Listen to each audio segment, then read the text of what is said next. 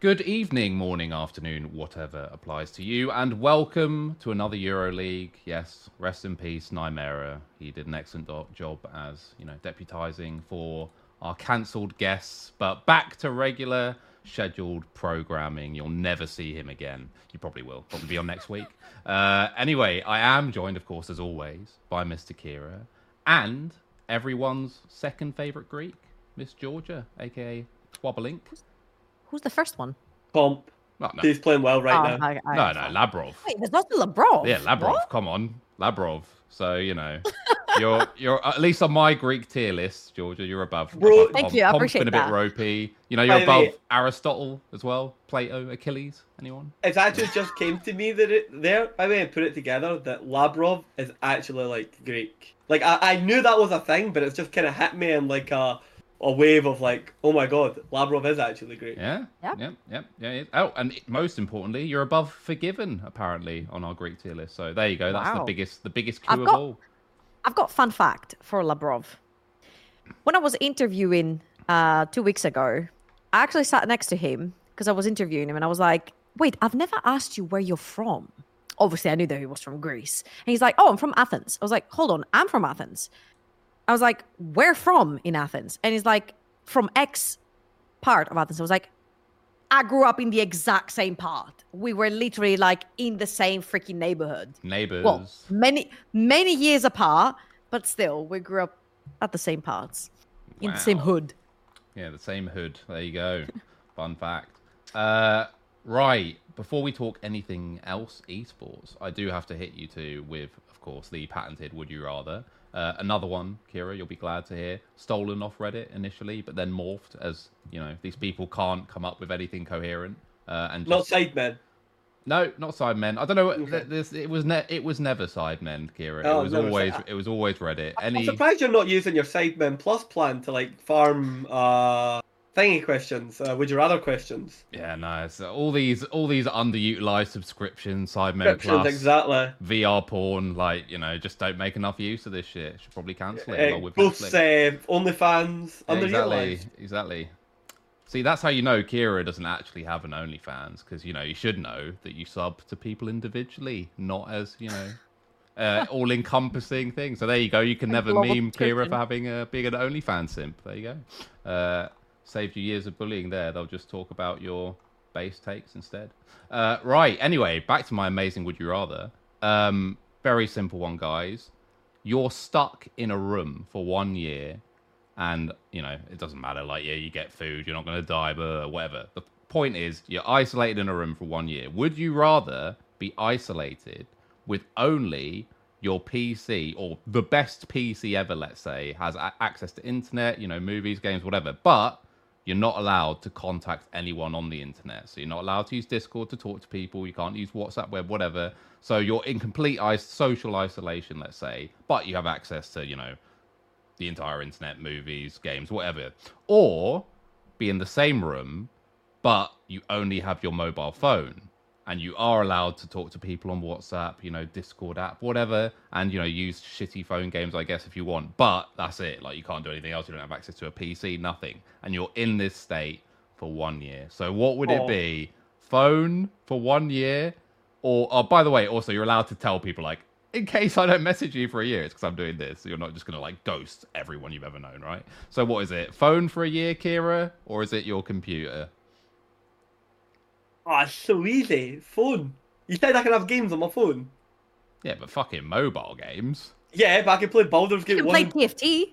No, I can play Baldur's Gate 1 and 2 on my phone. Both of those games are on it, and those are like hundreds of hours like each. Like, I'd be hard pressed to complete them both in a year. So, yeah. Come on, a year. You'll complete them in like a week, mate, if that's the only thing you've got in your fucking room. Mate, what do you call it? People now, as a guy, tried to complete Baldur's Gate with an expansion on it on the hardest difficulty, hardcore, and he's been trying to do it, live streaming it on Twitch since 2007, or just on TV. He's still not done it. He's still not done it. He live streams this shit every day. There is plenty to be played. But keep in mind that these kind of people are the people who do like games done quick and blah blah. Have you ever been to one of those conventions, mate? All these people are deeply mentally ill. Like, I don't think it's as simple as I'll just play this game ad infinitum for a year. I think you'll probably go insane. But sorry, go on.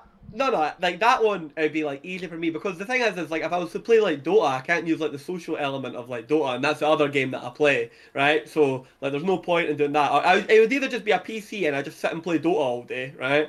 And I read books and watch films, or I just sit on my phone and talk to people whilst I play Baldur's Gate. So like I could just choose either of them, but I would go like the phone one because I like to talk to people and communicate, watch esports and the watch parties, stuff like that. Fair enough. What about you, Georgia? What are you picking? I've got a question. Yeah. You can't talk to people, but can you like leave comments and stuff, like in YouTube videos? Trying to get around that. You can't. Trying to get around. You can't directly like have a conversation with people. You can't go like back and forth. So yeah, I'll say no. I'll say there's no social interaction allowed. Whatever you deem that covers. No social. You can't type in League chat. You cannot No. type in TFT chat. You cannot type in general. No. Oh, that's easy. I will take the PC then. Based.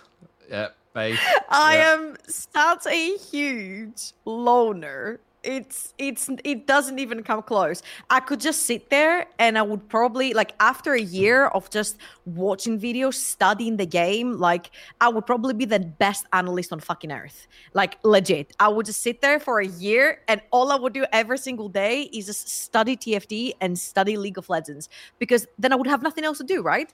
Right now my time is very constricting, so I can do like a little bit of each day. But then I would just be the freaking best. I would have all the time in my hands to just stay in a capsule for a year and then come out the best. Yeah. Base That's take. I like this take. It wasn't actually the path. I would pick PC as well, but for different reasons. But now I'm sort of reevaluating because if you have a PC and you're just like isolated in a room, you could just take a year to master. You could leave that room and be like fucking fluent in Russian. You could just be like some fucking. You won't do it. Well, COVID proved that all these people that think they would do that won't do that. Yeah, but this is the thing. I know that I lack the discipline, for example, to learn Russian. So that wouldn't be my angle. But I would pick the PC anyway because I would use it to watch like every fucking movie that I know I should watch but still have put off and all these kind of things. And also like, I don't know, like the phone, like, yeah, cool. Yeah, you can talk to people, whatever. Obviously, that's a big miss. That's the whole point of the question. But I just think like, oh, also, go have a look at your Steam library. Maybe it's not like this for you as it is for me, but I have literally hundreds of single-player games, which I tell myself, one day I will play through this. One day I will play through this. And have you noticed, like, if you do ever like go on holiday or something, you've got like, I don't know, a Steam Deck or a Switch or something like that. That is the one time, if I'm not on a plane or whatever, where I actually do play those things and don't get distracted by something else. So if I've got nothing else to do, I'll just watch all the movies I know I should have watched and still haven't watched, play all the games I know I should have played and haven't played. And yeah, that would be it for me. A phone. Oh god, no, not enough. I've got Witcher 3 on that last. Red Dead 2. Yeah, same. I've got both. I have played a bit of Witcher, but not and I can't think of anything else that I've actually. Oh, sorry, Pillars of Eternity 1 and 2. So there's 4 games I've got on the list. I've got hundreds, mate. I've got like all the Assassin's Creeds. I've got like all the fucking Batman games that I bought on sale and never played. Basically, every time there's a Steam sale and you see, £2 instead of like 30 quid, I've bought that game probably, and it's sitting there. So, Devil May Cry. There you go. That's the other ones. Yeah. You just got advertised. All good. Exactly. Anyway, moving swiftly on. Let's talk about some esports. Obviously, this week just gone was the conclusion of regular season. Not too many surprises. People will talk about like the K Corp BDS upset, or whatever. But I mean, who fucking cares? Like these games were basically glorified stage scrim games at this point for those two teams. So let's talk about the first matchup of the week. Which is Can I just say a little upset stat now? Just a little like by the way, I actually like Upset as a player, right? Okay, I think. As of now, Upset is the first full-time playing player to go 10th team on 3 different teams. Yeah. And so he's the first LEC player. The other player that is a candidate for this is Selfie. However, he did not play full splits on the teams to accomplish this achievement. Unfortunate for Upset, but like you can like correlate from that which you will. Just an interesting bit of like trivia because that is now like true. Like, even as a self-identifying resident Upset hater, I would say that if someone were to only come across that and be like, so please tell me the story of Upset's career, I would say that he is actually a pretty good player and he has found himself in some not so good positions. To me, the most egregious one will always be the Origin one, because that team was fucking stacked and they were still shit. So everyone on that team deserves a chunk of responsibility, I would suggest. But yeah, fun stat, I guess. Can I just say that I really hope Malrang is having a lot of fun over in Brazil, because he deserves it. You may. That's all I'm going to say. Thank you. No, I will go on to this, by the way, right? I'm like the resident Malrang like hater, right? And I know you are. No, and only because nothing because of like anything. I would like Malrang if he actually like, played like good League of Legends. I just despise like utterly like his form. But know what? Like Marcoon at points in this career, it had me going. You know, like when Malrang was like, when you got Lee Sin kicking Hansama down the lane like a bowling ball, I do miss that. You know, I did miss some of those moments. He did have me missing Malrang at some points, and then I thought about Malrang's farming, ward purchasing, gold distribution, and all those other things, and I was like, yeah, that fucking lasted like 3 seconds inside my head. Well, now we don't have to watch either of them, thankfully. So yeah, the first matchup is Heretics versus BDS. BDS obviously finished joint top, but because of the head-to-head thing, technically they're second. So yeah, and they picked BDS. For anyone who didn't know like how the seeding works, they actually got to pick. Oh, sorry, they picked Heretics, and G2 picked their matchup as well. So, and when asked about this, I don't know if Adam was the chief decision maker or whatever. He simply said, "We think they are the weakest team on our side of the draw, so that's why we picked them." So. TroubleInc, I will start with you. What do you make of this matchup? What did you make of these teams during the regular season? Do you think this is going to be a fun, close series? How do you see this one? I feel like Team Heretics is the only team that has confused me so far. Because one game they look like a super cohesive team. And then on the other hand, it looks like, my God, that looks like solo queue. Good players, but solo queue. It just doesn't look cohesive. And honestly, like, obviously, come on, if we take every single player like apart, we said the same thing about KC as well. Obviously, Heretics have really good players. They've got players that have reached Worlds finals. They've got players that have won LEC titles. Like, it's no freaking joke. I just feel like they have yet to find an identity that suits them and rather play on instinct at this moment. Whilst BDS, I think they got slapped back-to-back last year, and it was like, oh, we're getting ahead in the early game. Fuck, we cannot close out games. How are we going to fix that? And I feel like this particular season, they have shown that they can fix that. They figured out how to close out games. They figured out their vision. They figured out their control on the map in general. And I feel like this is a pretty good telltale of a team that has stayed together, learned from last year's mistakes, but have also applied the fixes to them. So I feel like it's going to be a BDS favored series. Now, of course, best of is a different beast. The best of 3 is a different beast than the best of 1. But I want to hope that Heretics are going to give them a good run for the money, but I still think it's BDS favored. Yeah, I think the main fix kind of thing that you're talking about as well, which is kind of odd. Like, you don't usually see this. Like, we always talk arbitrarily about if this team improves, then blah, blah, blah. But teams rarely just improve. It's usually a player fixes some of their shit or something, and then that elevates the team. BDS are just randomly super good at team fighting. Like, they're just really fucking good at team fighting, which is kind of odd. And obviously, I have to put a lot of that on like the improvements of Nuke. I think that he's just become like someone you just have to pay so much attention to now in fights, especially because he's getting his picks, which are usually very high impact team fight champions, like obviously his Azir, Nico, etc. Like, you have to pay attention to this guy now. But yeah, that kind of came a bit out of nowhere. I guess like Adam's team fighting as well, I would say, has improved. He's become more of like, calling him a team centric top would be over the top, but he's become better at team fighting. Let's just put it that way. So yeah, Kira, what do you think about this matchup? Do you like Heretics at all? Do you think they have? I agree a lot with TroubleInc, like in terms of like the thing that annoyed me, and we talked about it, Rich, was like, you know, we thought like they were going to be really coherent, but the player quality maybe wasn't quite there, and they were going to catch a lot of throws. The disappointing part was they weren't really that coherent. And the top side wasn't really all that together, and their best player, like individually, is either like Flacked or Wonder. And Wonder, it's not like Wonder's playing like dedicated like carry matchups for the team. He's playing more like facilitative, like push like matchups and stuff like that. So they're a little bit like disappointing. I don't think Perks has actually been playing as bad. Like his laning's not been good, but it's like how weird like Perks' ints are. They're like the ints of like a rookie, where like he like inexplicably like will just like rocket jump or flash the wrong way. They had some like unfortunate losses. Like I'm telling you, the Team Heretics when they lost to Team Vitality, no ADC in the league was winning that game except Karzi on the Varus on hit like tank pseudo build. Like that was like the only ADC in the league that's winning them that game is like Karzi. So it's like you got Karzi like on a good day, unfortunate for you, that can happen.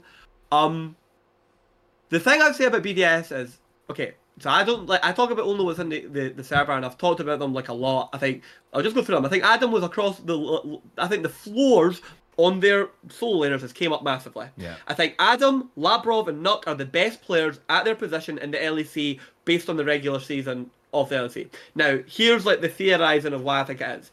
Their team is now a go forward.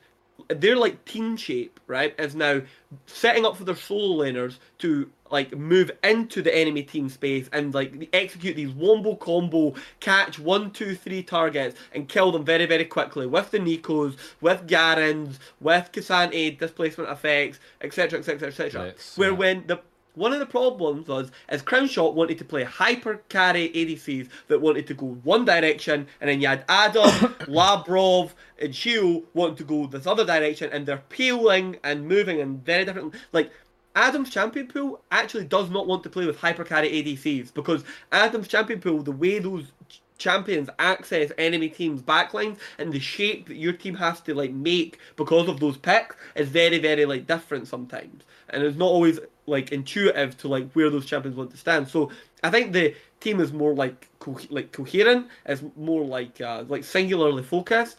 But I think generally across the board, like when your like solo laners right now are playing the best, and your bot lane, even though we used to talk about the ADCs in Europe, like to be into high standard, it's actually ended up being quite a facilitative role where the most important thing coming out of bot lane is which direction the lane's going, rather than like, executing on like massive ADC leads. So I think if it continues to be solo lane focused, it massively suits BDS. And I think their matchup in Heretics is massively suited. Yeah, sorry, go on, George. Yeah, I don't know if I mind necessarily Crownie's champion pool because he played a lot of, Kalista, Kai'Sa. He played a lot of Xayah, Ezreal. Like Xayah, Ezreal, very self-sufficient. You can leave them in the backline. You can do whatever the heck you want with the rest of the team fight. Kai'Sa can join you in the backline, especially when you have like Adam diving at the back of the team fight. I feel like what's actually really strong right now, what's keeping them together, is Nuke's performance. I feel like, honestly, this guy has gone above and beyond to actually develop himself. I don't know what BDS have worked with him. I want to give mega props to them for sticking with Nuke because the bullying he's been through online, the shit that he's gotten from fans and everything when he wasn't performing. It's a Nuke ult, it would be a freaking meme. And the fact that the team did stick with him, saw the potential, developed him, and right now it feels like he's the glue that's holding the map together just because of how good he's performing throughout the entire game. I think it's mind-blowing to see. Yeah, honestly, props to BDS for holding on to him and developing him, and props to him as well. I would co-sign that because at the point where I thought, which was obviously before the start of last season, which is when I thought he was going to be kicked, like not based on anything I'd heard, just like, conventional wisdom, I was like, he's probably going to get kicked, he's probably the weakest member.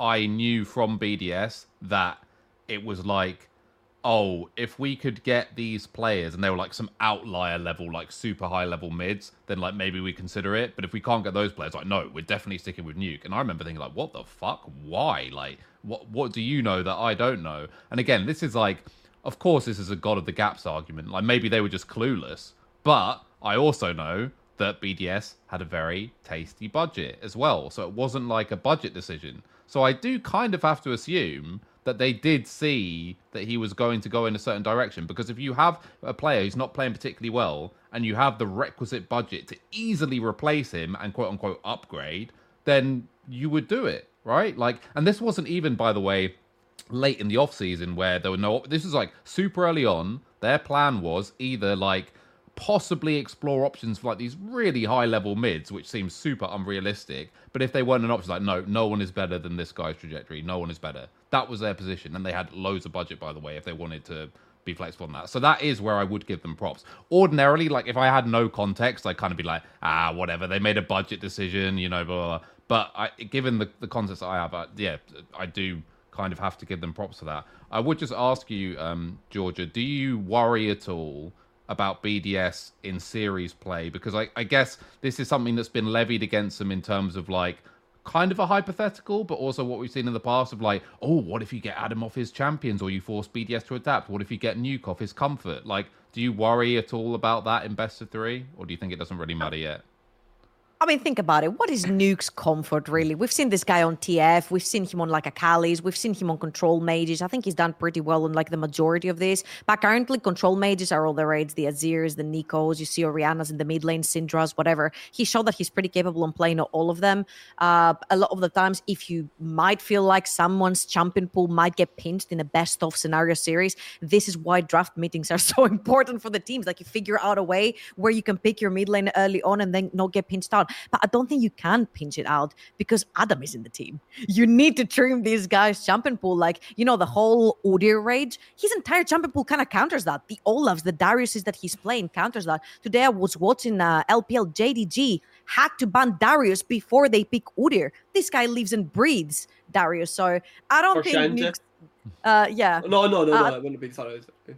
I don't think that Nuke's pool is going to get trimmed down in the best of series because Adam is there, and I feel like the fact that Adam is there in general in a best of is such a huge tool in the draft for BDS. Yeah, I think this has flipped though, because I think last year Adam's champion pool was a problem for BDS in the sense that if you don't have the other strong solo laner, then Adam's a win condition, you can kind of just win draft against BDS. But now because Nuke is actually really good, it completely flips, and now it's a nightmare draft. What do you think, Kira? Do you worry about BDS more in like best of series, or do you think they're sort of sufficiently well rounded that it's not really a weakness anymore? 14.2 we're playing on. It's where double support item has been nerfed. You cannot play this anymore in playoffs. So I think so. If it's 14.2, then it's good, but it can also be worse because Adam's not going to play Karma top, is he? Definitely not. I wouldn't have thought. I wouldn't have thought. So. If any teams start picking up on like Karma top, then BDS themselves have to start perma banning that because like that's absurd what that does. Like that picks just breaks like the game on. That's like it's warping in terms of like Rumble was the free lane winning matchup of like Worlds, and then people were like, oh, but if you pick Udyr into it, you know what I mean, and then Udyr solved the you know, like the Rumble matchup, and it allowed you to have like free push. Now but then you've now got Karma top and like Karma mid possibly. Which we do know that Wonder plays. Historically, Wonder is a Karma player. Wonder does play it, Merwin supposedly plays it, like any so like any team that has a player on it, they massively gain from 14.2. Like, and if you don't play it and you can't threaten it, then like that is. But I think you look at like a lot of the stuff in like BDS and like, you know what I mean, you don't want to give them Ashe. It's a true flex inside their team. They don't want to give them Blitzcrank. You don't want to give them like certain mid lane picks. You don't want to give them Shield in specific matchup. Like, I don't even think Shield's like playing that well, but he's still absorbing like certain jungle bans, right? And I think there's a level that BDF can go to where like Shield starts playing well that's like quite scary. So there's a lot of bans have been coming out of like Darius and like second phase and stuff to stop it being like counterpicked and like when the solo laners are getting chosen. So I think BDS look really flexible, like moving into. I can't believe I'm saying this about this team, but I think they're looking like really flexible moving in. The only thing like of like concern is they've not really shown, and not many teams have like shown it, but like they've not really shown like the ability to execute like Lucian. Not even G2 shown this. They weren't able to like haven't shown anything for like a hyper carry like style, even though it's not favoured right now. So I think they could still win a bunch of games of what they've got, but when push comes to shove, you get to the BO5s, who knows?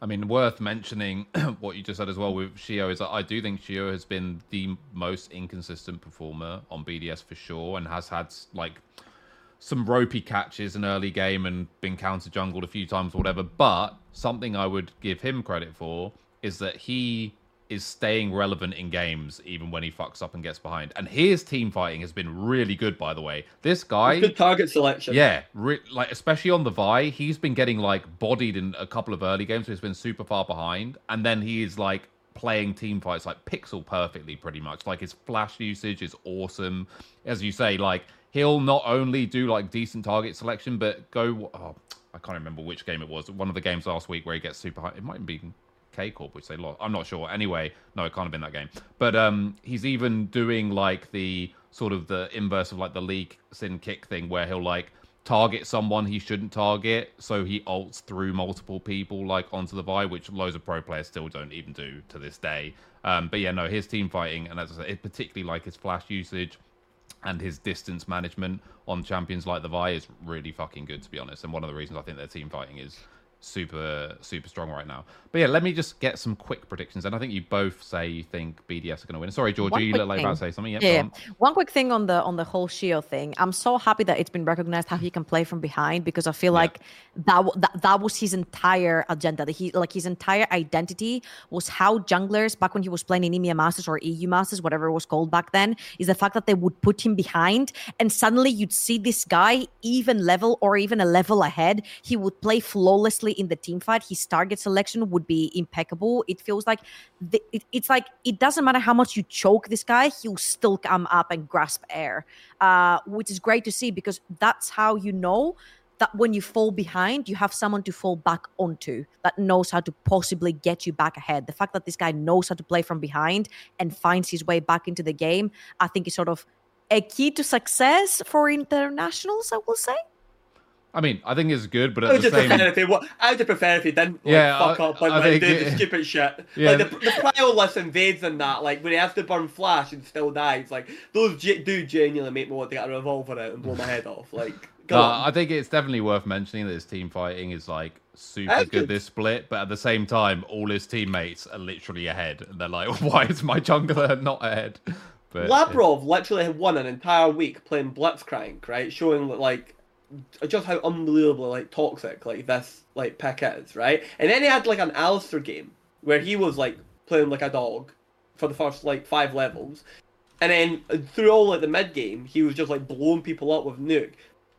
BDS is like team fighting coordination and target selection. Everyone's is really good, and like they're all like going onto it. So like I'm not saying you're wrong saying it's just Shio, but like Adams, Nuck, Labrov, Shio, is all of them together. The only concern I've ever seen is sometimes they will literally start fights that it is impossible for Ice to actually make it to. Now, I think it's just because of the language diff, you know what I mean? You know, for whatever reason, but sometimes they are a bit like disconnected from their ADC, but nowhere near as much as I thought they were going to be. And it's like, just for that prediction, I think realistically they should just like 2-0 like Heretics. I don't think Heretics I don't think they really do have, like, they've not shown what they need to like steal a game, in my opinion. But BDS could fumble and end up giving like Senna Seraphine a game and try and beat it just to see if they can, and you know they fuck about. And I think that's how they like that type of thing is how they lose. Anyway. What do you think, Georgia? Do I have to give a prediction? Yep. I'm just gonna say that I feel like it's BDS favored, just purely because of the way that they have been playing these best of 1 scenarios. I feel like they are the strongest team when it comes to the Rift. I know that Heretics can obviously step up individually, but I feel like the team really needs an identity. I still have to figure out who's the carry on the side of Heretics and what is the job of Jankos right now for this Heretics team. Like, I feel like this whole Jankos thing and what does he do for a team is something that has plagued me for the longest time, because I'm like, what does Jankos do for this Heretics team? Is he the First Blood King? Is he the carry? Is he the facilitator? Is he the one that starts fights, or is he the one that puts out the fires? I'm still getting to discover that, because it feels like he's trying to do pretty much everything. Right, let's move on to what I think we'll probably all agree is an even more one-sided series on paper, which is Giant X versus G2. By the way, I'm not 100% sure if the way it's laid out on the LEC website is correct in terms of side BDS and selection GX or are not. should be opposite each other, and then top team has side selection. But it says Heretics versus BDS, but BDS aren't the higher seeds always the ones with the side selection advantage, surely? But it's written out. But Heretics versus BDS would denote that Heretics is side selection, does it not? G2's above. Sorry. Yeah, I think it hasn't been decided probably yet. So okay. maybe it just puts the higher seed at the top, and possibly the teams have not decided yet who's playing where. Okay. I'm not sure what day it is that they decide which side they're on. Fair enough. Anyway, probably won't matter in this series, I would imagine. Because if you go to LoL Esports, which is also not always right, it's Giant X versus G2. Yeah. That's what I mean. So like usually when they do left to right, if it's like regular season BO1, left team is blue side. But then if it's like playoffs, then it's left team has side selection. It's what they usually do. But I wouldn't imagine that Giant X have side selection against G2. That would be very odd, but who knows? Doesn't really fucking matter, does it? As I said, for this series, I really don't think it's going to matter. But more importantly, what do you guys think about this? And again, I will phrase this from a perspective, starting with you, Kira, of like, what would the path to victory be here for GX? Because, I mean, I can't really look past the jungle diff. No. Actually, okay. Well, let's go. I'll give you the narrative. Like, don't worry. Okay, so Peach's best game, and it's not. He didn't school Yike, but like Peach's best game was like one of his best games was into Yike, where like Yike didn't just like dominate the map like completely. So there's that. But I don't put a lot of stock into BO1s. The way they win is like get Jackies onto counterpick assassins. Bring as many bodies as you can possibly bring to mid lane until he gets ahead, and then hope to God he can front run with an assassin lead. Buy a Bible, get in bed, start praying. Because, like, here's the other thing, okay? Because I used to say, like, BB into Odo isn't, like, that bad a matchup. Right, if I could have BB the Gnar game into Zagenda, like, the one game that he showed that was, like, acceptable, I'd be like, sign me up, people. Like, if I'd seen more of that in the split, I'd be like, we can go from that. Now, I don't think BB's been up to that much. I think he's just not basically taking like a lot of risks, played a very like stable game. But I don't feel like I've seen Odo like punishing anybody. I feel like Giant X aren't that great like together. The only thing I can say is like moving forward, like you've got to hope like Jackie looks better and Patrick and Ignar like get better as a bot lane. They're up against probably still one of the best bot lanes in the league, even though Hans Sama, like the arse has fallen out of his level. Like Mickey X is a hell matchup for Ignar, because Ignar's like a more like narrow player, but Mickey X has all these like picks they can like go to. I wouldn't say like G2 like dominated the league to a level that made me feel comfortable, but like I don't like. Based on the games that happened in the regular season, I don't know what like a level of analysis you're using to say that like GX should be like talked about as like winning this. You just kind of got to hope that some individual player ends up with like a massive lead and they can move it around the map. Because outside of that, like G2 just should win everything. G2 are even good at stopping that. Like people have had massive leads versus G2 and they just stall out and the games look close regardless. So I think this is like one of the most one-sided matchups like that could have possibly been created. I'll provide a little bit of copium before I go to Georgia. I'll say that come on then. First I'll use the old adage of you're only as good as your last game and apply that to Otto. Because, that was a pretty good game, wasn't it? Oh, also, to be fair, the Rumble game the day before, he was, like, won every team fight alone, basically. I'm not saying no one else did anything. I just mean those equalizers were ridiculous. They were, like, 4-man every single time. Like, that Rumble game was pretty mega. Just didn't do much in lane. But, yeah, so, let's see. But also, like, I guess it's a bit lazy to say, but it's more about not what GX is going to do, but what G2 is going to do, right? Like, I think their bot lane, obviously Mickey's been better than Hans, but neither of them have played at their best. And Hans has actually been straight up pretty bad in quite a lot of games, like actually really bad in quite a lot of games. Obviously he's still good, I still trust them, but you have to hope that they're not playing particularly well. I'm aware that Caps had a really good Akali game against Humanoid, whoop-de-fucking-do, yeah, and he's had like a couple of good games over the split.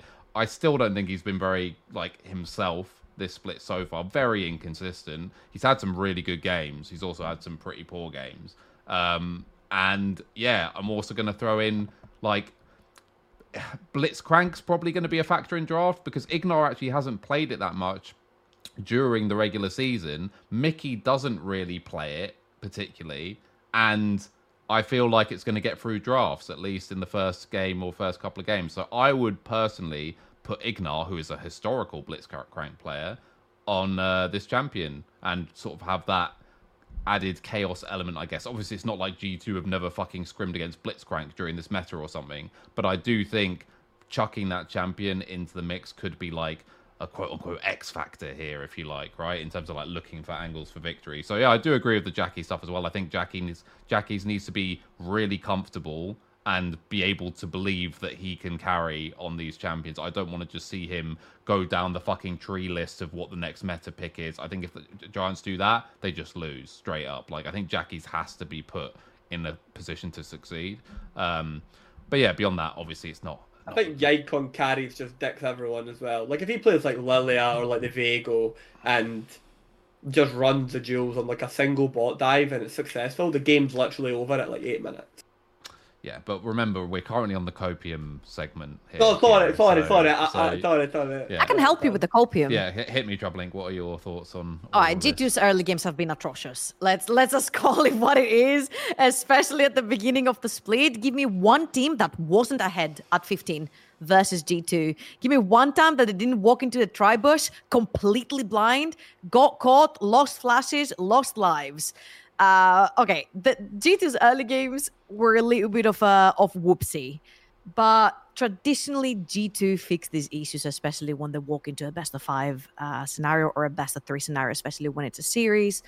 I agree with the Blitzcrank. Maybe it is a curveball, but Mickey X has showed that he can just close his eyes, pick a champion while scrolling his mouse up and down and just play that as support, and it will be it will look good nevertheless. Did you like the Hui pick? Was it Mickey who played Hui? Who played Hui support this week? Maybe that wasn't Mickey, actually. Someone played Hui support, and it was interesting. What, are you talking about in Korea? Beryl played No, support. in Europe. Someone picked Hui in LEC, yeah, 100%. I can't remember who picked it. I thought Mickey picked it, but maybe I'm completely misremembering. Someone 100% played it. I'll tell you that now. You can continue with your point. All right, Mickey did not play it for sure. Okay. Because I'm looking at the match history right here. Okay, it wasn't Mickey that played it. But I feel like for Giant X, there is copium in terms of what... I'll say it every single time. When you do have a tough opponent, people need to do what Excel did last year. They found their standards and they started playing front-to-back scaling comps. If you really trust on Jackie's actually performing in a team fight when he's on his comp for champions... sorry? It was Kaiser. It was Kaiser. Okay, yeah. I mean, he plays bot. It makes sense. These champions are like very, very similar in terms of what they do. But I feel like, yeah, Odo has seen that iteration. Obviously, Giant X has a big part of Excel still in it. Has Pete, has Odo, it has Patrick. The way that Excel actually made it into playoffs and showed such a resurgence last split was the Narazir. They were playing front to back. They were freaking like unbeatable in that. The Ornn and the Azir. They can find something very similar. They had the Senna Seraphine. You know, there's many iterations of that. There's Karma Sona, there's Sona Seraphine, there is Senna Seraphine. There are so many iterations that can actually support the likes of Jackie's and Odo. I feel Odo is so good in champions like the Aatrox that do benefit from combinations like the Karma Sona, like the Sona Seraphine, like the Senna Seraphine. And of course, Jackie's playing things like the Akali and stuff like this can also benefit from things like that. So I feel like if they do play this type of League of Legends, it could potentially work. But I feel like as a team, they need more time. I think they need more time because I feel like Jackie's has not yet been integrated into the team. And they need to figure out how they play around him. I feel like he has the likes to be a pretty good aggro player. He has a little bit of baby caps in him, if you will. How dare you? Sorry, excuse me. Yeah, how dare you? No, sorry, carry on. No, but I feel like he does have prospects. He has showed it, especially on Assassin Champions, especially his Akali and things like that. So if you do play around that, I feel like passive bot lane into more aggro top side could potentially be it. Caps has not been having the best of early games either, so maybe abuse that. No, I do really like the angle on paper. Again, this is not usually how these things work out. Of just the logic of G2 hasn't had good early games, so pick some ludicrous hyperscaling like Seraphine Senna or something, and then if you're not super behind in the early game because G2's early games aren't good, just fucking pray to Allah that you reach 40 minutes and you just automatically win by that point if your Nexus hasn't exploded. So I unironically like that as an angle though. Like, I mean, as I said, in reality.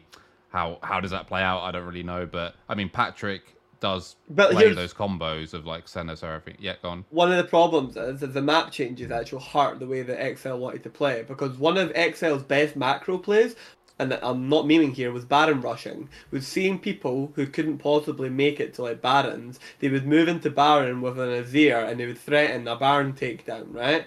But the problem is the Baron pit has actually changed and actually makes that strategy worse. Because the shape of Baron is now, depending on which map variant it is, it can possibly be like harder to defend. Like it can actually be a harder like hold on like the rush. Yeah, I mean, sucks, I guess. But I I'm think... just saying. But I'm just saying. So XL lost the ability to like do that. Like that was like something that they had over G2. Like they had over all the teams in Europe. They had the best understanding of that like play principle. But it's something because the same way as I talked about many people who rely on jungle 2v2s like got nerfed because of the map state changes. It's not something that they can now, you know what I mean? Because of the way the maps change, it's not something you can just start practicing. I very much doubt we're going to see like Silas Sedge, That's something that Larson and Marcoon went to, Malrang, went to beat Certus, or the vice versa. You know what I mean? Yeah. So, I mean, I feel like the Baron understanding generally is actually still relatively decent compared to most of the teams in the league. I think one area where they've Ignar's really worse than Limit at it though. Yeah. Like in terms of like warding and stuff, like you really are missing Limit as well. Like that part is being like lost. I also feel like their drafts have been very inconsistent from a quality perspective. Yeah, like, they're generally just worse. Yeah, and like when Hidden and Cass came in like initially, their drafts were like amazing. On aggregate way better than most of the league, and now there seems to have been some regression there and some straight up like faux pas made. I mean, like the classic one, or I guess what would be the classic one, was when they were drafting against Fnatic, I think it was, and like both teams had like quite good drafts, and then they like last picked the Udyr, which just seemed to be like full on meta slaving. Like that was just very strange to me, especially as Otto didn't really demonstrate that he knew how to like completely optimize that pick, how that pick works. So yeah, I don't know, very odd. I think Yike's just the best player in the league by like a considerable like margin, and like has the most like depth of play of any like jungler. And I know the copium here, but if GX, again, I said it last time, if GX wins this, like it'll be one of the biggest upsets in Europe. Even with like G2 playing like the way they are, like it's not like the best version of G2. It's just I'll be utterly amazed if it happens. Yeah. But it didn't happen last time. It almost happened. I'm assuming you guys are both going for a G2 win here. Then is that safe to say? There we go. Right, let's move on to what hopefully will be, I think it's a pretty interesting, really hard to call series. Vitality versus SK. Actually, I don't know. For my money, like Douglas is kind of, it's almost like that Gattuso meme. If you know it, you know it. You know that sometimes it may be good, sometimes it may be shit. Like this guy is just all over the place with his performance levels for me. Hylissang, I'm sorry, like this guy to me is like, it makes me sad for Kazi watching Hylissang play this split. I'm not saying he's had 0 good games, but he might have done. I'd have to check. I'd have to really check. I don't know. Like moments. I think the overall game quality has been terrible. The problem is that whenever like criticisms is made of Hylissang, usually the retort is, but when he gets, it's just not his meta. By the way, I'm sorry, but there can't be like massive swaths of time where it's not your meta. Like that can't happen. It can't just be like, for 10% of the season it's my meta, baby. Like, no, then you're just a bad player who needs to learn more champions, I'm afraid. But even given that, He got his fucking Pike. That's meant to be like the archetypal Hilly champion. And then I see match-fixing levels of performance, like pure win trading. If I'm in solo queue, that was straight up win trading. And I'm just sat there feeling bad for Kazi, who, to me, like, deserves so much better, man. Like, I don't know. But this team is very strange. Like, you've got Photon, who, for large chunks of time, looks awesome, looks to be super dominant, but very disconnected from the team.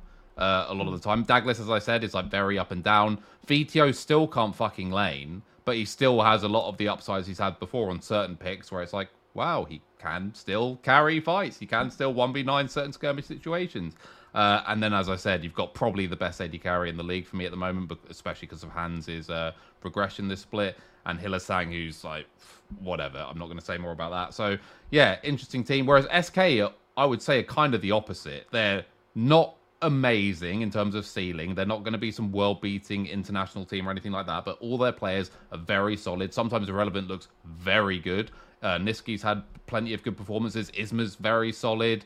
Exakick and DOS has been better this split as well, I think, than on previous splits as well. They're just a solid team, but I feel they're like a 6.5 floor team with like a 7.5 ceiling, if that makes sense, or if you want to make it 7 and 8, whatever. So yeah, two very different teams. Does consistency just win out here, Georgia? What do you think? Who wins this matchup, or who's favored?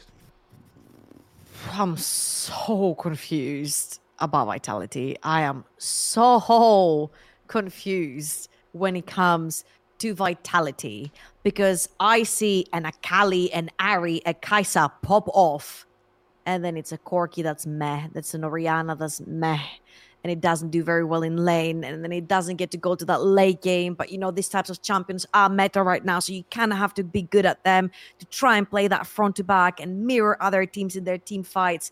And then I see Photon, who for last year was one of the best, if not the best top laner in the league. His stats said that, his performance said that, everything said that.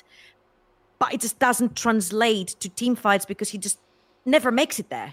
He's either too early, or he's too late, or he never shows up. I don't know if this is miscommunication, or that's just, I don't know if communication is always the key here, but it's like how every player sees the game and how every player perceives the game. And especially when you're a top laner, you need to see your windows of opportunity to enter a fight. And I feel like Photon has missed a lot of these. For Karzi and Hillisang, I'd say they've had a very fortunate but unfortunate bot lane, with Hillisang overreaching, Karzi trying to gather things and pull him back.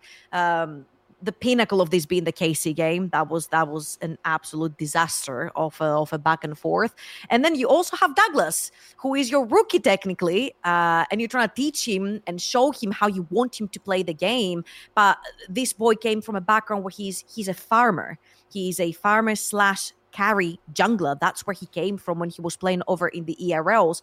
But right now, if you look at what he's playing, the Maokais, the Rels, he's the facilitator for his team. He needs to be the leader for his team. He needs to set up for his team. And he needs to have a team that he can do this for. You need to have that mid lane to help you set up, so you can set up later on for these team fights. And I just feel like the identity Vitality is just not meshing. What players bring to the table is just not meshing right now. And I feel like it's just raw talent that's pulling them out of these team fights. It's Karzi popping off. It's Vito on his champions. It's Photon being able to have a lane kingdom over in the top lane. But I feel like, do they manage to connect all these? They can definitely be a powerhouse, because I feel like Douglas does have talent, and it showed over in ERLs, and it has showed here as well. When it comes to SK, I feel like everything that they changed has pretty much been an upgrade, right? Niski is extremely solid, and especially for a jungler like Isma, who was super aggressive over at EMEA Masters last split. You've got a mid laner that will perma shell for you, will perma give you prio, will invade with you, will help you in your aggressive journey into invading enemy jungler, and will have to pull you back sometimes. But this is it. It's better to have a jungler that overreaches and then you pull him back than a jungler that doesn't see the opening to do this and is not aggressive enough. And Isma does that. So I feel like SK should have this in terms of cohesion, because they have a team identity, and I feel like Vitality is still looking for that one. Interesting. What do you think, Hero? I think it's like Halisang is like map warpingly, game warpingly like bad right now. You know, like he's losing lanes in such a way that Douglas then can't come bottom, get prio, then Helen Douglas move to mid, fix Vito's situation. You know what I mean? Or possibly like get wave top on, crash top on Photon. Photon like does like a mid roam that he was like quite well known for on the original Team Vitality of yesteryears, or like get like controlling River. Like all of this is just completely overshadowed by the fact that like so many early games are just ruined by like Hilly, like level 3 dives coming into Karze, freeze outs on the wave. It's just so like game warpingly poor. Where the best player on the team, and a candidate for one of the best players in LEC, is literally being hamstrung and his game is being like ruined by the person who's supposed to be like facilitating and supporting his game. And so you've actually got someone who's like, bringing a lot of like net negative like qualities to the map. And so like I actually think the only way Team Vitality wins is if for whatever reason Karze and Vito just get it over the line and they just have like solo carry like performances like into like SK Gaming, which like could be possible, but I don't think they're anywhere near as likely. Like SK Gaming are like a very, very good front running team. They love to just go A, B, C, D, E and like win games. They're not that good when they're like put onto the back foot, but I don't know how Team Vitality with no early game is going to like put them onto like the back foot. So or like not a very good early game. Whereas I think like SK Gaming are quite good at getting like early game and leading it. They're also like got pretty good like macro in the mid game around like objectives. I don't think SK Gaming's like side laning's amazing or like their setups are amazing. I think Niski can make a lot of mistakes in that arena, but I think it's really good. And again, this is one of these one-sided matchups where I think SK Gaming should really just beat Team Vitality. I don't think there's any reason to think Team Vitality could win apart from just like star power, like pure player like like pop off stuff like that. The other like thing to like mention here is in Troubleinc had it is like Douglas is actually kind of playing out of pocket. Now I don't know Douglas that well. She like thought that he's like a carry player, like a dedicated carry player. Now we've seen that a little bit on was it the brand jungle that he played? Yeah, he did. Yeah. And that was like one of his better games. It was like it was not bad. So, but the team looks so disparaging and uncoordinated. Like the team fight shape and like positioning from Team Vitality, like even though they won, there was like times where like Vito was pushing a side lane on Kaisa and they're like flipping mid, looking for like fights and stuff, or like Photons on like a side lane as like Nar and they're flipping fights, and they won that game just because like of player pop-offs. But they're not the types of games you should win. You should actually lose those games. I think SK Gaming. The only negative thing, I just was speaking to Thorn about it, and he made a good point. It's so funny that everyone attributes all these positive qualities and all these good things about SK Gaming, and at the end of it, they then have them third. And it's like, why is the reason? Like, what's actually bad about like what does SK Gaming do that makes them worse than BDS and G2? And like for me, I said it's kind of like star power quality.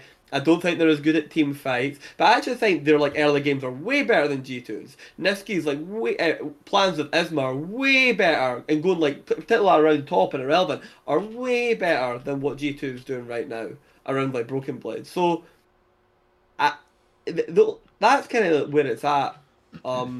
It's not that exciting a matchup. It's kind of for SK Gaming, you're just kind of going to see if this team can make it to the playoff. Can Isma play in the playoffs? You know what I mean? Can they execute on their like specific style in a playoff situation? And for Vitality, it's buy Bible, get in bed, start praying that like Karze has just one like a spring moment where he just like saves the day, Superman style, and Halisang like keeps it human. I think that is the issue with SK though, so far as there's like an issue, and which is why I said like they're high floor, low ceiling, because there isn't a single player on SK that you could definitively say is better than their counterpart on BDS, for example. Like not a single player. Like you could make a case for Irrelevant, I guess, as an all-round top laner. I think Isma's been better than apart from the fact that Niski, the angle, the narrative that Niski is controlling him. I think Isma's been better than Shield. Maybe. But a lot of people put stock in the fact that like Niski's directing them and helping moving around the map. Now I don't know if that's true. It's not my style to talk about that. But I talked about it on the show. Like there is a little bit now that we've seen Niski with a brand new rookie and not like one of the best junglers in the region, right? Like it is still working very well with them. Like I do put a little bit of respect into that narrative. I think the only one I would say is Isma's better than Shield, but everyone else I think is worse. I think Irrelevant was Adam's better than Yeah, Irrelevant. I think that's kind of the thing. It's like when they're all on song, obviously G2 is like a different level than the other teams in Europe, and then BDS, their players are all really good, and their macro, right now. like they even showed, but even last season, like during spring, they unironically had the best macro in Europe, and their players were just playing like at a slightly worse level, and they should have won LEC, but they didn't. Like I think that's the thing. Like, yeah, I would put SK. I don't even know if I like Fnatic, so I'd probably put Fnatic above them. Yeah, anyway, we're gonna come to that. Yeah. But yeah, we'll talk about that. So yeah, no, I think we're probably all in unison here. I think I'd say that SK probably should win this matchup. I would not be surprised if Vitality did win this matchup, and I do think even though like we throw it out there like, oh, but Kazi would have to like pop off, like that could easily happen in a best of 3. I think like I would not be surprised at all if. Let me paint the scenario for you. 2 games back to back, SK puts together very solid early games. They accrue, let's say, a 2 to 3 gold lead at like 16, 17 minutes or whatever, and you start getting to the first like big objective fights that are going to be really substantive, and then Kazi just outplays in the team fights from being a little bit behind. Like I could see it happening. I could easily see it happening. Can I just say, here's got one. I don't like deal in these stats. It's just a funny one because it's funny. What do you think Photon's highest CS lead was this season? At what? At 15? Yeah, 15. I don't know, 18. Nah, well you're in the right metric, but like you're way off. It's 8. That's his best. Was 8. He has been behind gold on almost every single top lane matchup. Now that's just not all top lane matchups are the same, right? But he has not been the laning kingdom, right? In my opinion, that he was last year. I actually think he's been not executing on his lane matchups as well, just generally this year. Even though he's still quite good. Sorry. Yeah. No, okay. I feel like this could be a point of attack for SK. When we were looking like through the stats for LEC and stuff, what was really mind blowing is the fact that Irrelevant had above and beyond the highest kill participation out of any top laner ever in the league, while staying topside. He's a G. While staying topside, which was insanity, and it feels like. If teams put down Irrelevant, it sort of handicaps SK in a way where they don't know how to fight that. So I feel like if you do have Photon and you want to play for him or try to shut down or give him a counter pick so he can keep Irrelevant in lane and not allow these kills to come through and Irrelevant to be let loose on the map, then I feel like this could be a way to attack it. Or if you flip the map completely, you could be like, hey, Photon has not been as dominant this season at all. Why doesn't SK hit the top of the map? Yeah, take that Gragas, push mid, go straight topside, get Isma as well, get Irrelevant ahead or something like his Rumble and any other aggressive pick, and then let him loose on the map and allow him to do his job.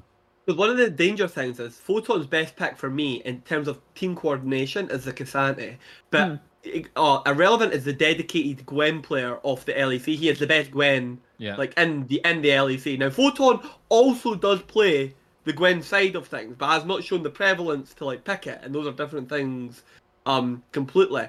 The other thing for me, and this is a matchup we talked about earlier on, where does the Karma fit into this? Who's going to like pick it up? Because that for me, whenever I see it, is like that is like Pandora's box if that gets like picked. If it's the correct like path, it's disturbing. Like the trading patterns on that, like how badly you can play on that champ and you still win the trade, is like Rumble but on steroids. Yeah, I'll tell you who's gonna play Karma when Reach moves us forward onto the next series. Yeah. True. Let's talk about the next series, which is of course Fnatic versus Mad Lions. To me, this is going to be a really fun series because whatever you think about Mad Lions in terms of what their ultimate ceiling is or whatever, they're definitely a super fun, proactive team, like without a shadow of a doubt. They are so confident. And this is the thing, like, again, there have been like way better teams that have come in as like rookies and done things, and like instantly gone to Worlds or G2. People forget G2 won LEC in their rookie split or whatever. But I've never seen a more confident team like come in as rookies. It's crazy the stuff they'll go to, and the most telling thing about this is they're not a pixel perfect early game team or something. Like, they make fuck ups and then they still approach the next play with like the same level of conviction. They never lose confidence at all. They just keep fucking going. They flip it again. Mate, you must have been listening in on what I was saying on the previous show. That's like eerie how how similar it is to what I was like literally just saying, because that's what I love about that team, by the way. Like their like tempo of like the next play of like coherency is like crazy right now. No, they don't give a fuck. They just keep fucking going, and even if they get behind, they keep going. So yeah, and then Fnatic on the other side, I feel like this season way more than last season, because the whole thing all the way through, and I was fighting against the narrative, was like, this team has so much upside if they can just get it together and click their ceilings in set. And I never believed that at all. They were not in position to ever launch. Never. They were never in position to launch. This year, I think they are more so in position to launch. One, because Oscar is obviously no longer a rookie. He went through some horrible periods last season, especially early on. Got his shit together. Did look good by the end, but you were never going to like bring that whole fucking like cake to bake at that point, right? There just wasn't enough time. Razork and Humanoid were still having their issues. I don't subscribe to the view that they're now like some beautiful synergistic utopia, but they're definitely way better now together than they were last year. Jun is looking pretty good on quite a lot of picks. Noah does irritate me. Like, I think if anything, he's regressed as the stat stick that he was. Like, he's like a lower stat stick. Yeah, because they're now playing for solo lanes and not a stat stack ADC. And Jun is good, and Jun's good at that. So cool. Yeah. So, but overall, this team has a higher ceiling than last season's Fnatic, like for sure. I know they're only 5-4, so it's not like they have some great record or something like that. But I am actually quite excited for what this Fnatic team could do. I think this is the team for me. It would be harsh to put them like above BDS, I guess, but like this is a team for me that could legitimately give like G2 a good series. Like if I see them play out a couple of good series in a row here where things keep moving in the right direction, like I have high hopes for this team. I like this team. Georgia, what do you think of this matchup and these two teams? Are you a Fnatic fangirl as well? I mean, I do like Fnatic, but I'm a big mad fangirl just for a certain reason. Farming social media. I love how people just see teams and they're like, oh, I wish, K-Cup from 2021 would have just magically jumped into LEC and we could have seen how much this team could have achieved. This is Movistar Riders. This is basically Movistar Riders. They went to EMEA finals versus K-Cup. They almost reverse swept them. They almost won in France versus K-Cup. They didn't. Almost. But the majority is Movistar Riders. You know who's not there? Their top laner was not their best performer. And you know who else? Their jungler, because he's playing for SK Gaming. It was Isma. Elyoya is now in this team, who's arguably one of the best junglers we ever had in the LEC.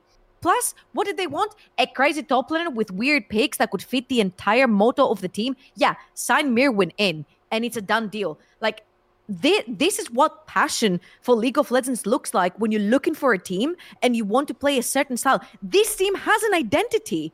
This team is to be feared because it does have an identity. And it's the fact that Elyoya understands what his role is within this team.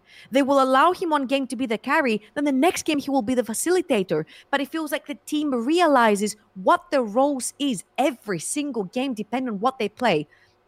And I cannot wait when the whole karma thing comes up to see all of the karma bans thrown onto Mirwin's way. Mirwin, yeah. Yeah, it's not the only thing he has. He plays Fiddlesticks. He played Zeri top lane. He's playing Varus top lane. I mean, good luck dealing with this guy over in the top lane. And then you've got the freaking rest of the map that can play pretty much anything. The only thing I'm actually sad about this particular map is that Supa is a fantastic hyper carry ADC. And it's currently not in season. Everyone's playing sort of like lethality AD carries. But his time will come. I'm pretty sure his time will come. He's a fantastic AD carry. Everyone wanted to see him and Kalist, obviously, in the LEC. He's made it first due to age restrictions.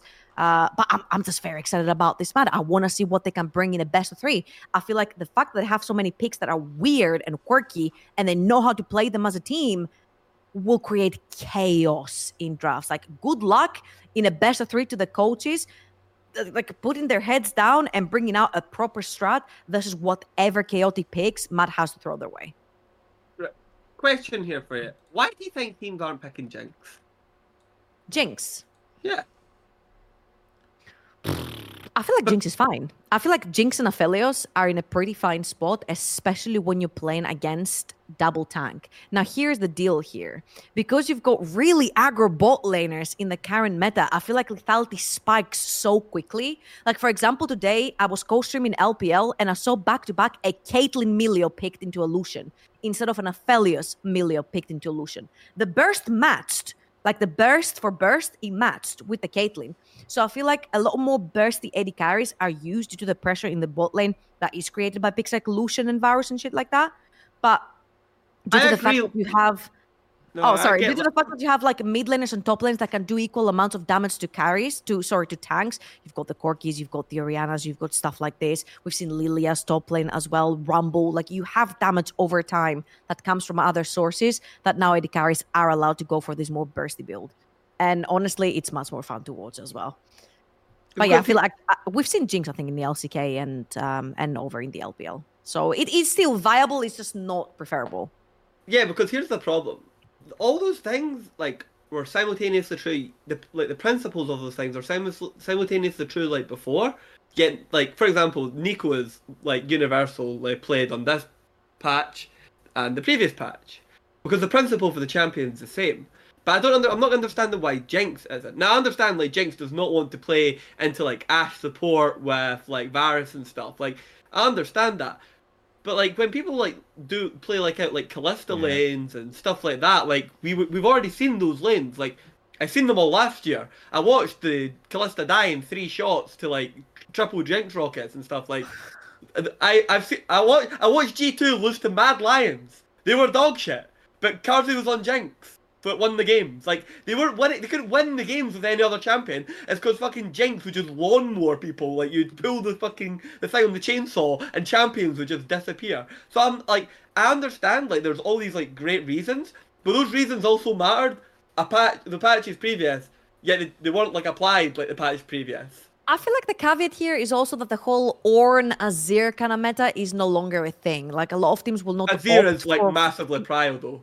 No, Azir right now, yes, but the whole Ornn Azir will engage with non-committal, ultimates from far away, player proper front to back. I don't feel like that applies anymore to the current League of Legends with the early game spikes where you have your first item on Lucian. The second Lucian has Stormrazor and Emilio behind him, he goes hard. For Jinx to match him with first item... I'll tell you something right now, Trouble. Not in Europe. European Lucian is dog shit. Sorry, man. I've been co-streaming LPL. I am biased. Yes, okay, I'm sorry. No. You are right. It is broken. But the problem is it is not broken. The best Lucian player I've seen in LEC was Exakick, and he took Carzzy's head off basically on Aphelios, and I was like, that guy understands the principle. But all the other times I've seen it, and here's the thing: the best bot lane, and arguable Lucian player and support, which is G2, they're not even picking it. G2 have no prio over Lucian X at all. That makes me so sad, man.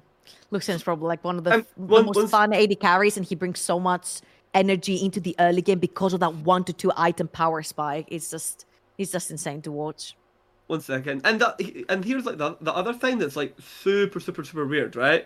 Is see if you go right, see how you were talking about it being a Azir Ornn, right, in the meta. When Jinx was its highest picked, okay, in Europe, right, at the time in spring playoffs, right, there was no basically Ornn played top lane whatsoever, and it was Gragas, Cassio, Ahri that were all picked. Now yes, Jinx is bad into Corki because of poke, but not everyone plays it. But against a bunch of all the statics, Azir, it's one of the only ways to out DPS it. It is puzzling to me how I'm not saying it should be prevalent left, right, everywhere, but there are so many good Jinx players in Europe True. And none of them are picking it. Not just like, we should be picking it more. Hero games. How is that possible? With teams as dysfunctional as what we've got in Europe, I find it so hard to believe. Hansama, Super, Noah, who else? Karze, Upset. Who else have we got? Exakick. Kobe, I love it. What? Yeah, but I'm saying like the people. Yeah. Six players that have all amazing Jinx players, but instead we're going to run back zero damage Lucian parents. Like I can't handle it. Like that's what I'm saying. I can't wait for the winter to end and we get to spring and it's like Civilization. We finally click the turn and we now know how to build like Jinx perfectly. It's like, oh thank God I've got tanks for turn 32. Like it's like the biggest cope I've ever seen in my entire life. It's so frustrating. Can I just say you're one of the very few people that I've seen that is like, woo! I felt this Jinx meta, baby! Let's fucking go! I'm so excited! I'm actually that. I would love it if right now Yuumi was like the most broken shit because I love like Zeri Yuumi, I love like Enchanter bot lanes, I love stuff like that. I love absolute demonic XY like shit. I'm a Dota player by the way. See if you tell me like you're not actually going to fight the enemy team. You're going to just play with illusions. Sign me up. I'll play that game for like hours. But then I'll actively watch it. I don't care. Like I love watching that type of stuff. So yeah, right now it's a bit more fun. But back to this game again because we got like sidetracked with my Jinx rant. Apologies.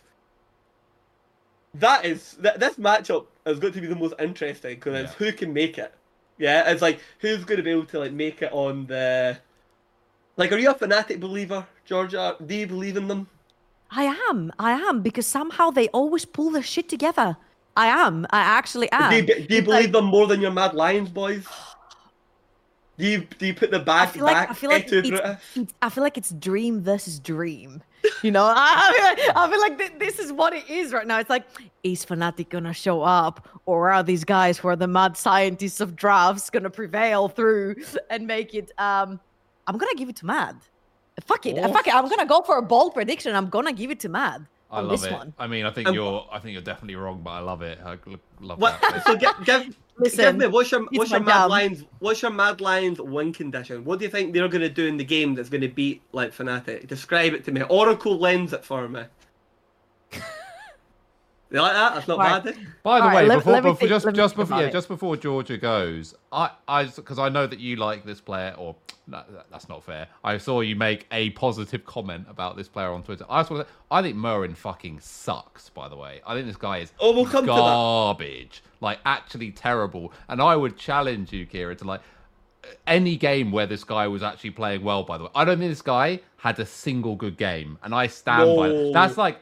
No, the Fiddlesticks game was brilliant. He got sold by a lawyer not turning off the lights. He was dog shit in the Fiddlesticks game. Like he played out some scenarios competently to like help assist himself in getting ahead, but Fiddlesticks is the initiator. This game was on Fiddle. He had to be the guy to drive them to victory after he gets 3-0 ahead at like 15 minutes or whatever it was, by the way. That game's on him. I know he got sold out down the river by Oyoyo once, but like that game's on him.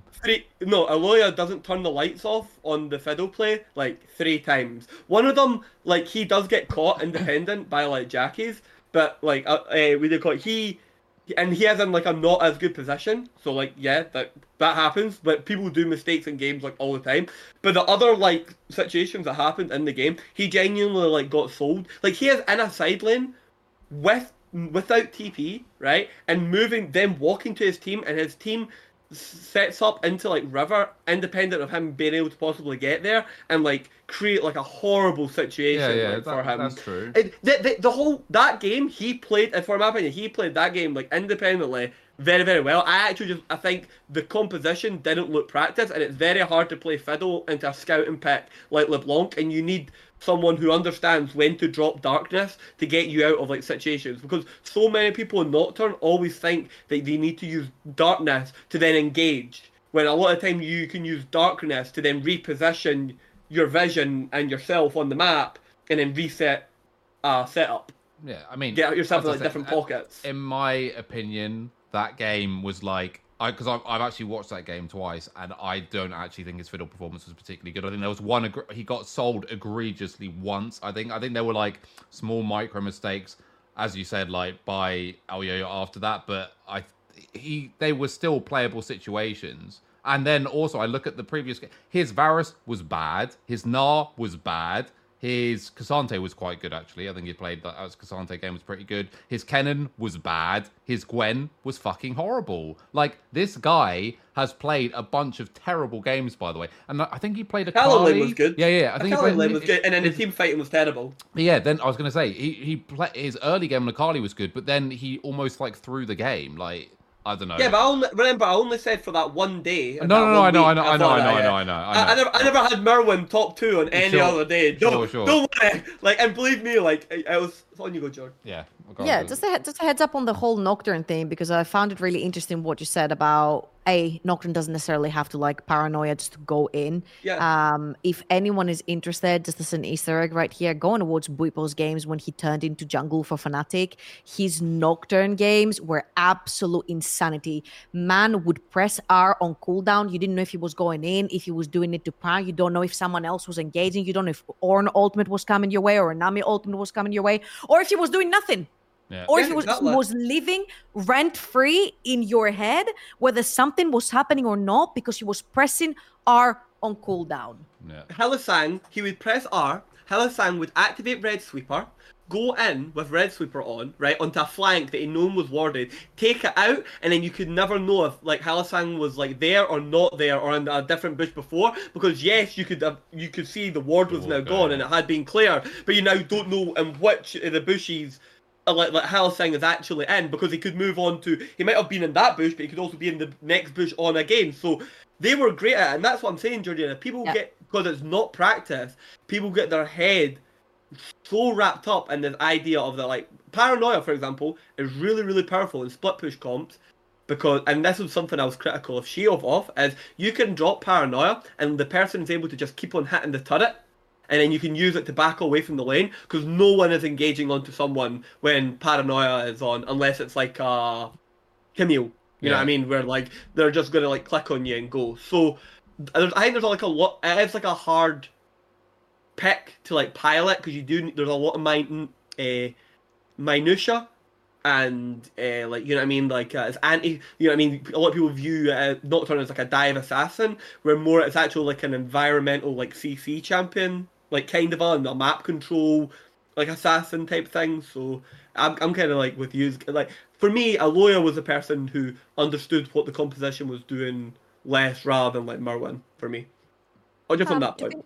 To finish on why I feel like Mad could have a potential turn on Fnatic right here is, I'm sitting right here and I'm looking at all the drafts, and they have all these different team comps that want to work around in a different way. I've seen Elyoya on the Ivern playing front to back with Azir, Xayah, Rakan, whatever it is. And then you suddenly have Nocturne and Fiddlesticks jumping in out of nowhere. He's the backline carry. He's going to dive onto your AD carry, assassinating together with the Fiddlesticks. He's going to set up for his Fiddlesticks.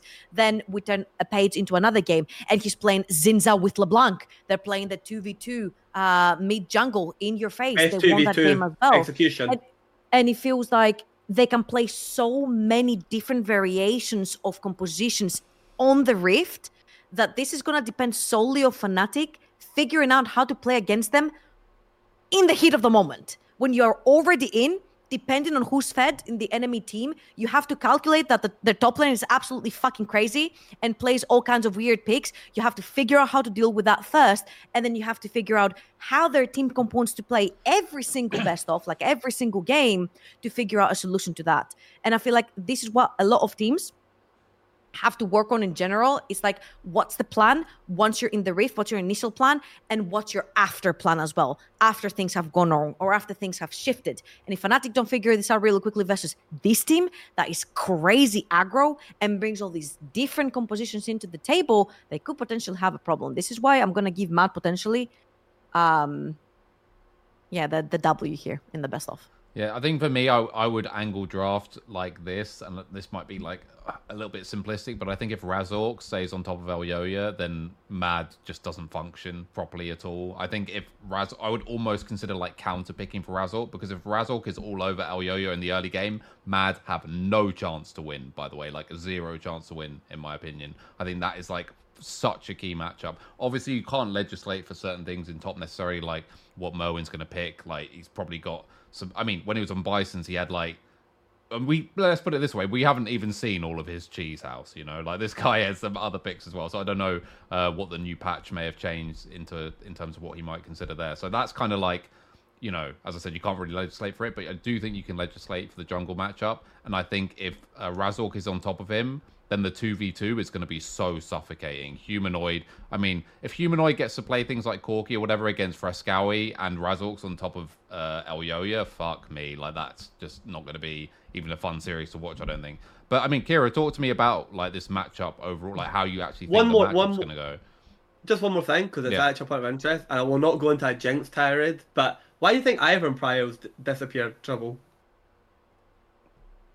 Ivern Prio's disappeared. Razork has like literally carried Fnatic into like being the second best team by abusing it.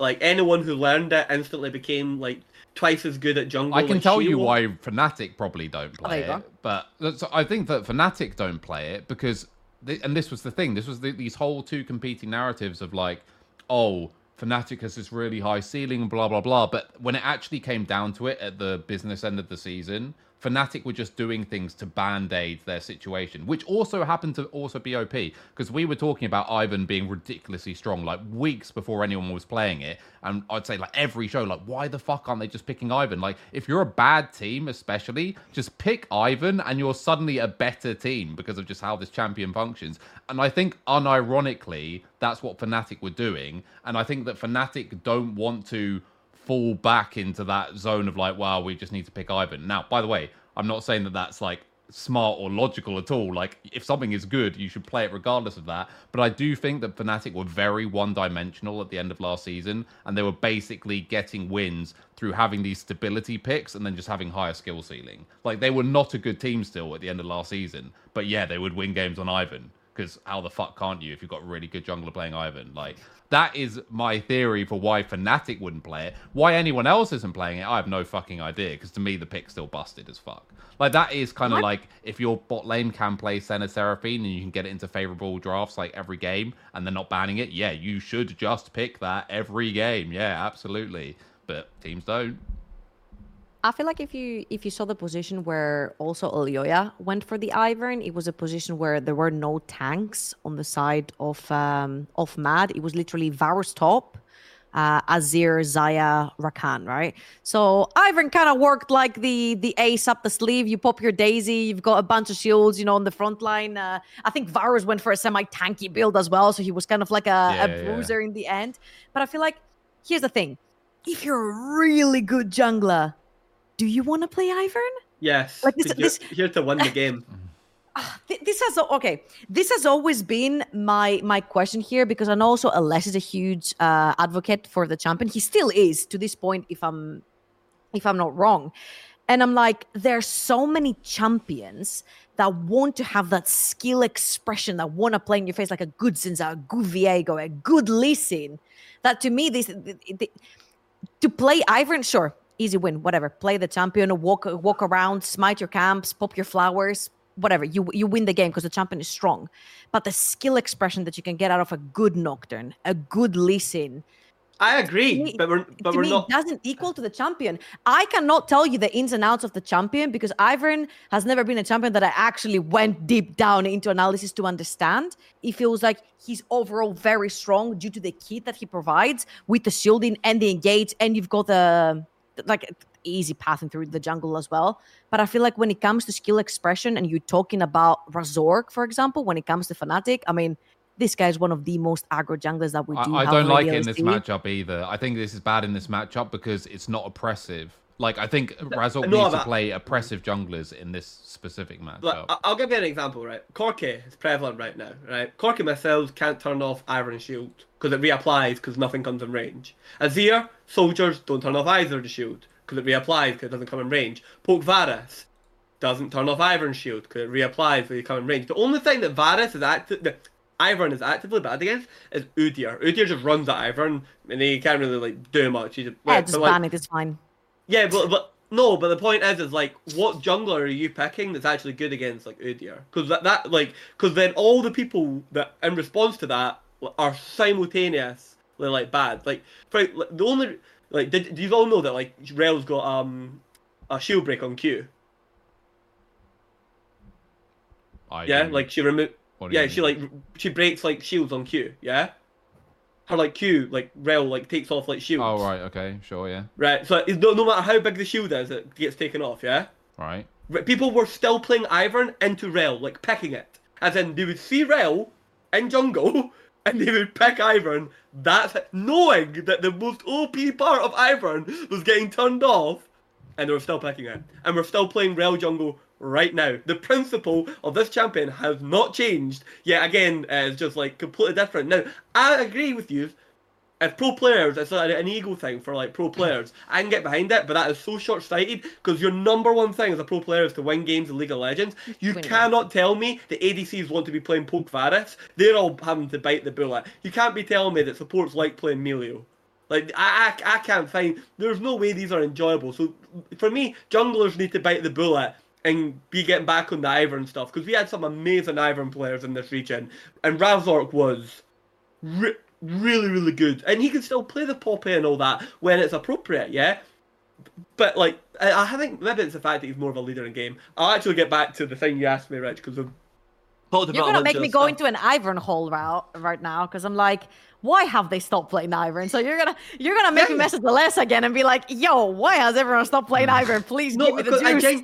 I genuinely think there is I don't think, I basically know at this point, there is like a zeitgeist of like what champions are like strong. There's like a spiritual like zeitgeist where like it's not actually based off of the champion's merits, it's just on like what's conceivably thought of in the time. Now, maybe someone could sit me down and explain to me like why Ivern's like not good right now for a variety of good reasons. But like if one of the worst things about it was like in the patch where the shield was turned off and people were still picking it, I think that's like a massive red flag.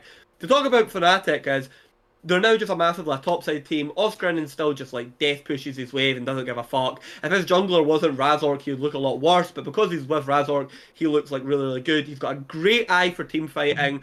He's really, really good at pushing advantages. He's also good at using side lanes to come back into games. That game where Irrelevant like stomped his head in, them watching them manage their side lanes to come back that deficit was so impressive. That was some of the best like side laning I'd seen in Europe. Fnatic's gold recovery in mid game is really, really impressive.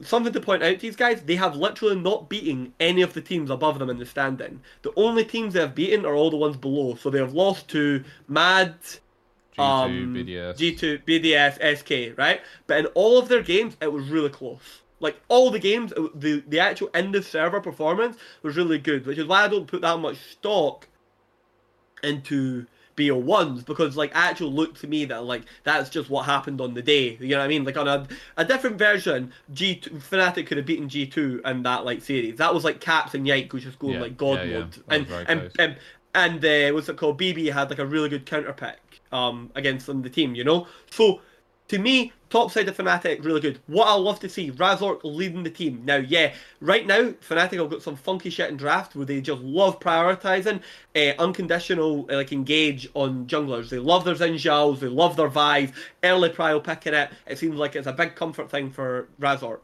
And if you listen to their comm snippets, Razork seems to be leading the team a lot. His comms sound like a lot better. They're not like a psychotic, like, Spanish invasion force. Like, they're like a coherent like idea. I'm really impressed how like built into the team June is. He like seems to like already be buying into like what Razork's doing, playing to his tempo, his pace.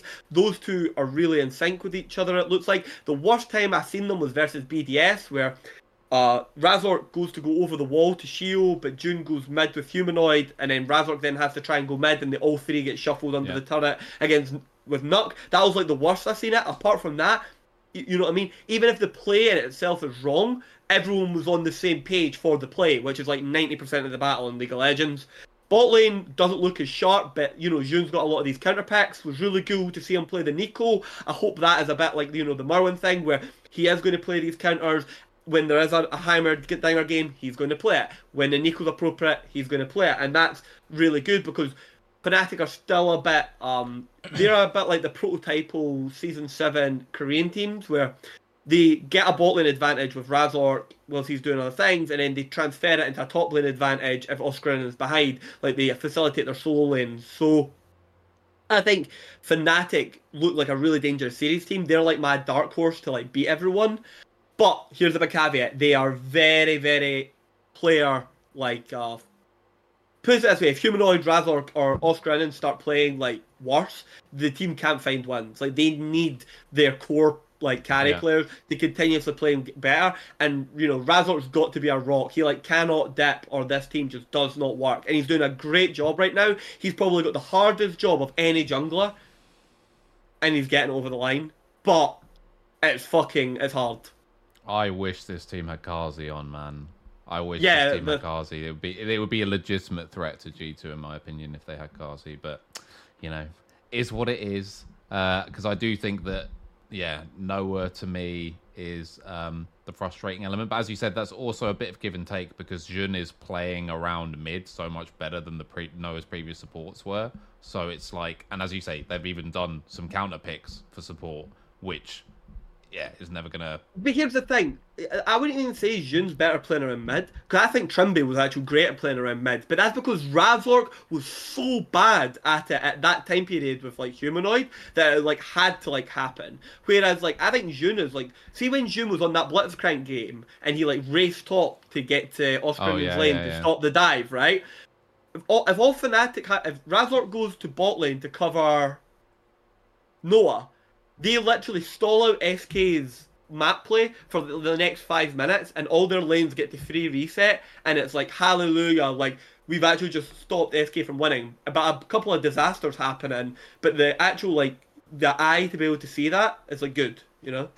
I think this series comes down. We know what Elyoya's gonna do. Elyoya's been playing, like, super hard towards, like, bot side invades, like, all split, basically, and Razork has covered top more, I guess, than Elyoya. I think if Razork takes aggressive picks and matches Elyoya on the bot side of the map, then to me that is like easy path for victory. My worry about Mad is what happens if Fnatic do that, and can they adapt to that? Here's one: Humanoids champion pool into Frescovi. Like, you've got this Hui pick you've now got to keep on your cards, right? So you've got the Hui, Azir, Corki. Like, the fact that Aloya shown the Ivern into the poke Corki is like good, but the game was still fucking close, like razor fucking wire like close.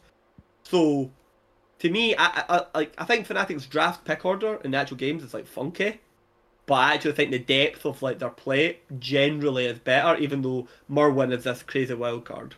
Yeah. Anyway, so I am picking Fnatic, and I'm gonna say 2-1. I do think Mad will manage to execute something in one of these games early where they just get a lead and then they just keep snowballing on that lead, because as I said, they do not lack confidence. I don't think you'll see them choke out a lead. If they lose, they'll lose because they're going balls to the wall. But I think Fnatic will suss them out. So Kira's the same, and I think George has gone for a cheeky Mad win, unless I'm mistaken. I do think that Fnatic is going to take the series, but I want to believe that. I want to believe. I will go with Mad because I do want. I'm a huge fan of when I see teams approach the game completely different than whatever fucking meta says on paper. This is why I want to see them succeed. Don't worry, Kira. I'm going to cut out that little bit where she says that she...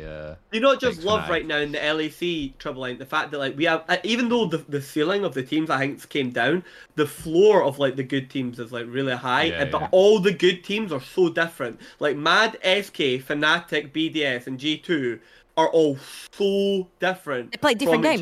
Yeah, and I think the all the different like intersections of how these teams are going to play into each other is going to be super fun. I'm actually more excited for like this bracket coming up than I was for like all of last year. Yeah. And this is the thing, like, because obviously, you know, people will say, like, oh, I'm such a doomer on Twitter, always look at the negative side, which, you know, is a little bit true, but also somewhat based Hey, in you're reality. a small Karen, you are. Exactly. I'm a male LEC Karen, without a shadow of a doubt. But a lot of that is, you know, based in reality. But I do think that this year, as you just said, the floor of the teams is like, I'm not super confident internationally, let's put it that way, but there haven't been any cannon fodder teams, including KC, by the way. Yeah, sure, it fell completely to shit in a couple of games where they'd lost confidence, they knew they weren't going to make it, whatever. But even early in the split, KC had some upside. You know, they didn't look too bad. They weren't horrible. And every other team has upside and, like, looks,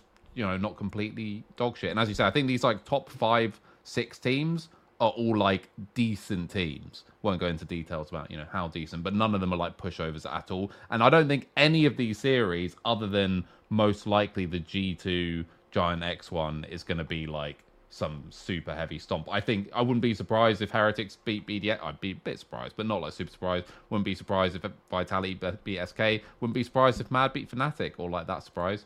But the beauty of this all, of course, is that it's double elim. So, you know, we get to see more no matter what. But anyway, that's going to be it for this week, guys. Thank you for joining us, Georgia. Always a pleasure. And we will see you all next time, which will be... There's not a 2-week break after this week, is there? For some reason, I had it in my head that there... I think we just go straight into the... Yeah, so... No, the train keeps going. Yeah, train keeps going. We'll see you next week. I'm going to go recently.